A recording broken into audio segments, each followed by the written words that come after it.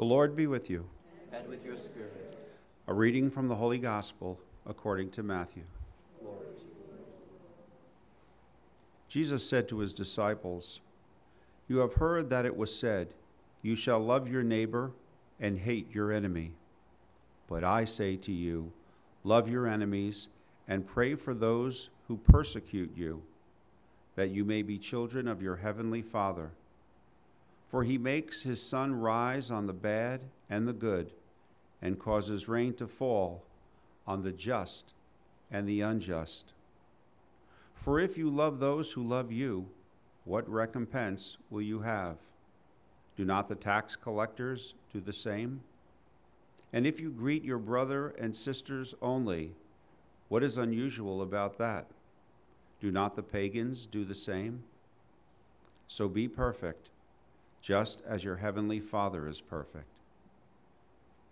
The Gospel of the Lord. Praise to you, Lord Jesus Christ. We're here because we're the people of God. And that is what our scripture readings today are speaking about with a certain degree of insistence, that to belong to the Lord means something. And we want to be careful about getting that right. Moses, speaking to the people in our first reading from the book of Deuteronomy, is addressing them right before they begin that series of movements by which they will enter the promised land. So imagine that setting. The people, after 40 years, is coming to the end of their time in the desert. In just a short time, they're going to cross the Jordan River, and they're going to be in that land that they have been promised, that place that they have been seeking. And so these words are addressed to the people when they are on the cusp of entering into that reality that has been promised to them. And why? So that they get it right.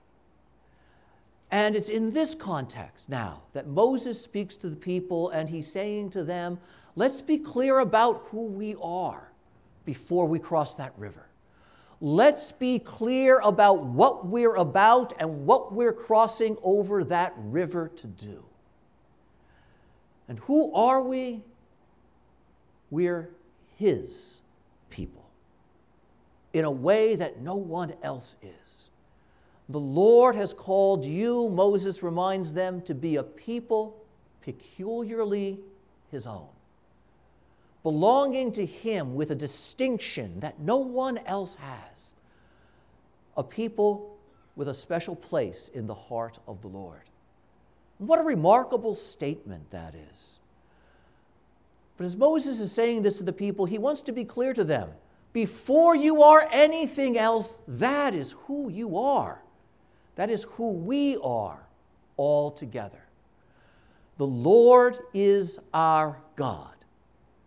But to say that means if He is indeed our God, we have to walk in His ways. That's what belonging to God requires. If I'm not walking in His ways, He's not my God. And so note the importance here.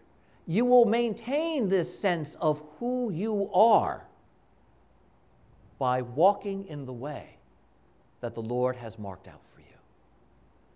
So in other words, it's not enough to say that we followed the Lord in the desert if we don't also follow Him in to the land of promise. The following in the desert won't mean a thing if when I enter the place of blessing, I stop following. So note how wonderful this is. The following doesn't stop. It's the setting that changes. You followed the Lord through hardship and struggle.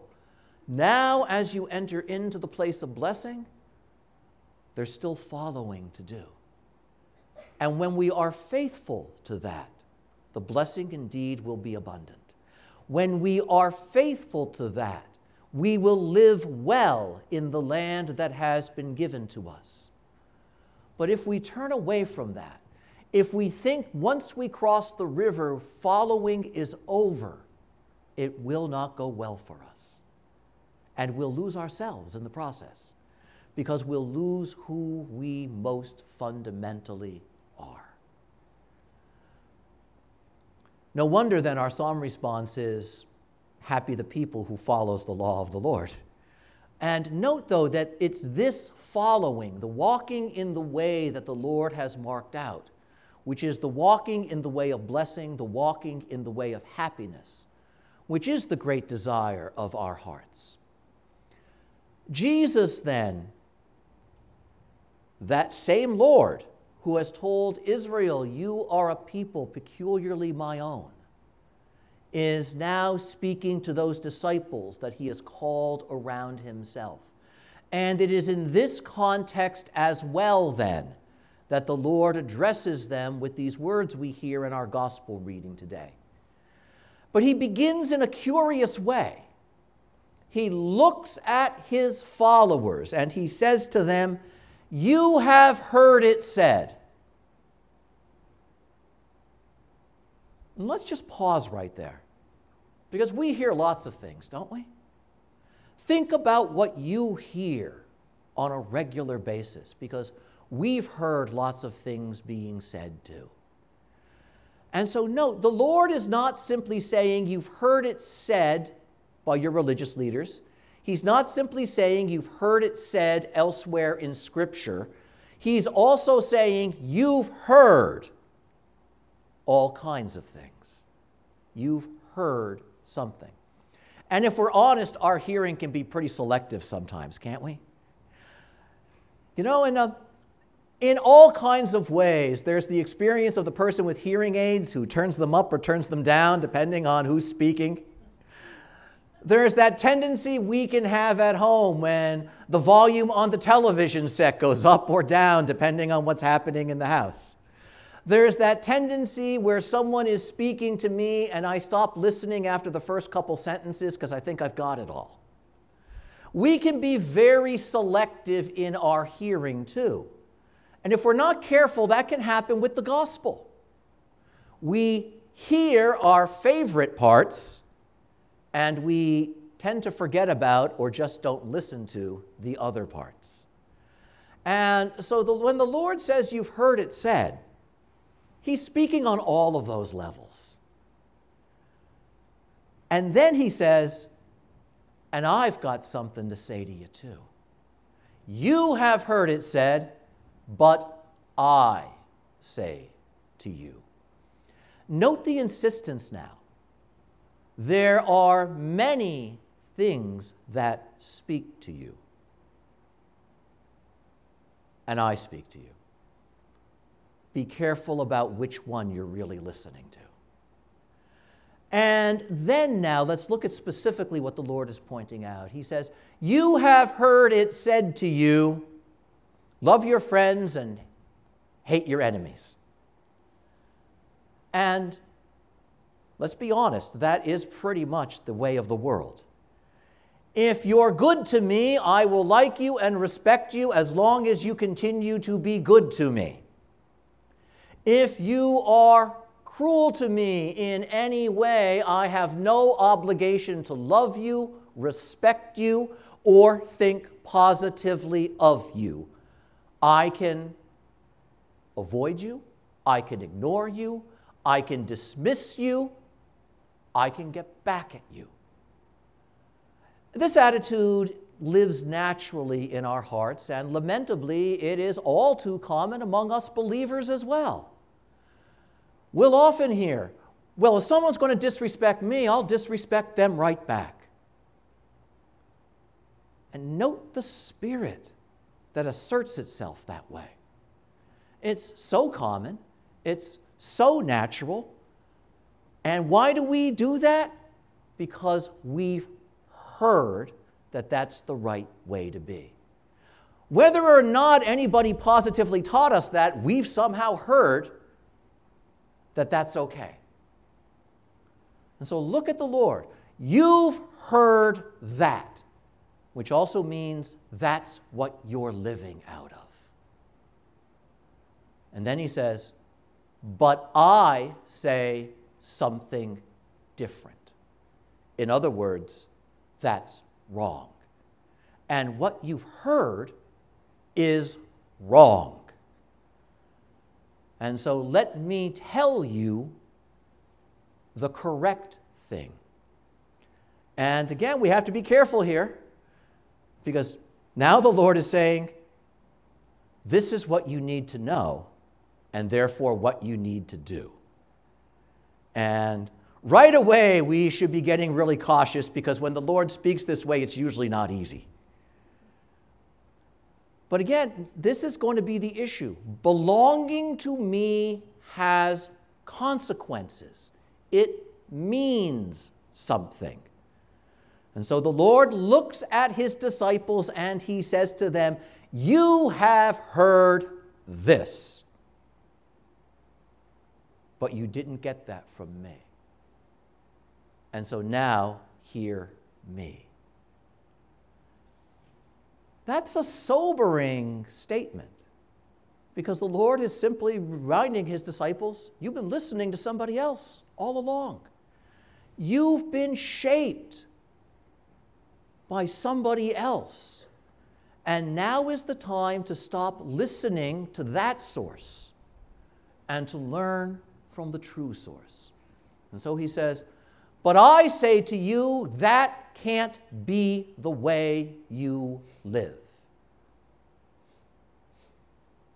You must love your enemy and do good to the one who has done wrong to you. And right away, the worldly spirit within us wants to say, but that makes no sense. Why should I do that? They don't deserve it. And this is where Jesus is going to say, this is not about what anybody deserves. And as we point out from time to time, and I'll use myself as an example, if the Lord gave me what I deserve, you'd have a smoking pile of cinders and ash here in the front of the church, because that is what I deserve. The lightning bolt would come down. So this is not about, so note, that's what I deserve from God, but that's not what I've gotten. I'm alive, still alive, like all of you. And so note, as Jesus is speaking, what he's really doing is wanting to inculcate his spirit in his followers. To belong to the Lord is, as we've heard in our first reading, to walk in his ways. So this is the Lord now saying, if you belong to me, that involves walking in my ways. And this is my way.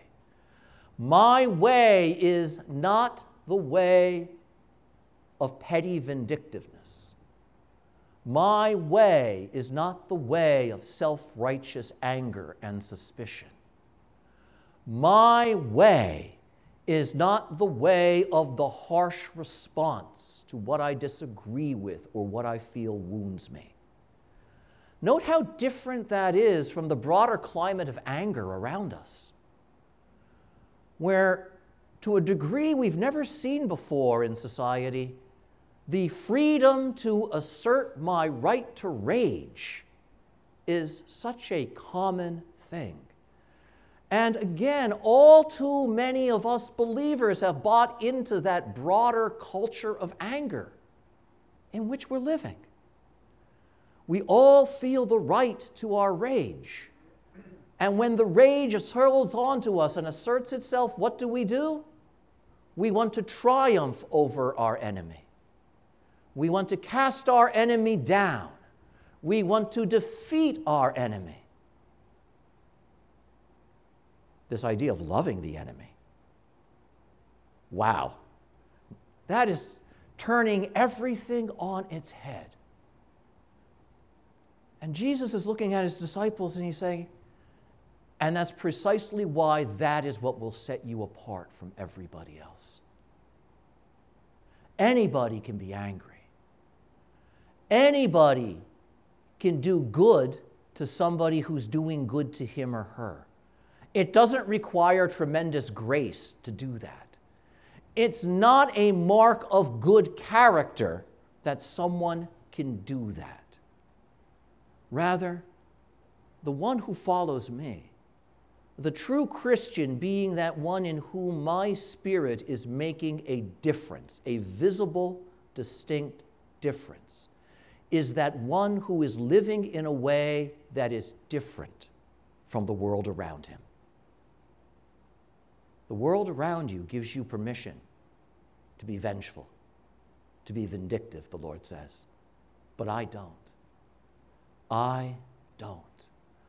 I say to you, love, with a love that is strong enough it can even reach your enemy. Because that is a great love. I say to you, do not be quick to revenge yourself. Rather, be quick to learn to seek the good, even for that one against whom you harbor something. What a remarkable statement that is. And the Lord grounds it in the way of God himself. Note what he says. The sun that the Lord causes to rise over the world gives light and warmth to the good and to the wicked. It's not about who deserves what. It's that it's the right thing to do. The rain will fall on the crops of the good and the just, and it will fall on the crops of the wicked too. Not because they've earned it, but because it's the right thing to do. No, the Lord does good even to those who turn their back on him. And Jesus is saying, that is the way of God. That is my way. And because it's my way, it must also be your way. This is what will mark you as a new people, a distinctive people, a people uniquely my own. And it has long been pointed out that among the singular distinctions of the Christian confession is exactly this teaching. Nowhere had it been said before. And we've been struggling for 2,000 years to embrace it in its fullness, or to embrace it at all. Love your enemy. But when the Lord says this, he's deadly serious. In fact, in a few weeks, when we celebrate the mystery of his passion, one of the things we recall is that he who is innocent bears the burden of our guilt for us. He dies for us who have wounded him by our wickedness. Love your enemies. Do good to them. And even at that point when he stretches out his hands and is nailed to the cross, as the nails are being driven, and you know, if you wanted to find who my enemy is, the guy hammering the nail through my hand is probably not a bad image. And what does the Lord say? He doesn't curse that one.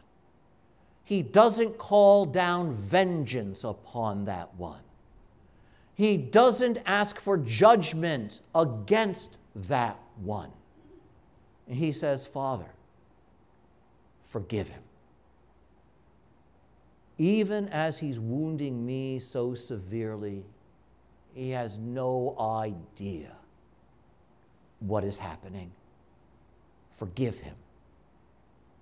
This is the Spirit of Jesus Christ. Notice then that he's speaking to his disciples, and he's not placing a burden on them that is different from his own. Rather, what he's really doing is saying, this is the key to living according to my Spirit. It's a difficult key. It would be wonderful if there was an easier one.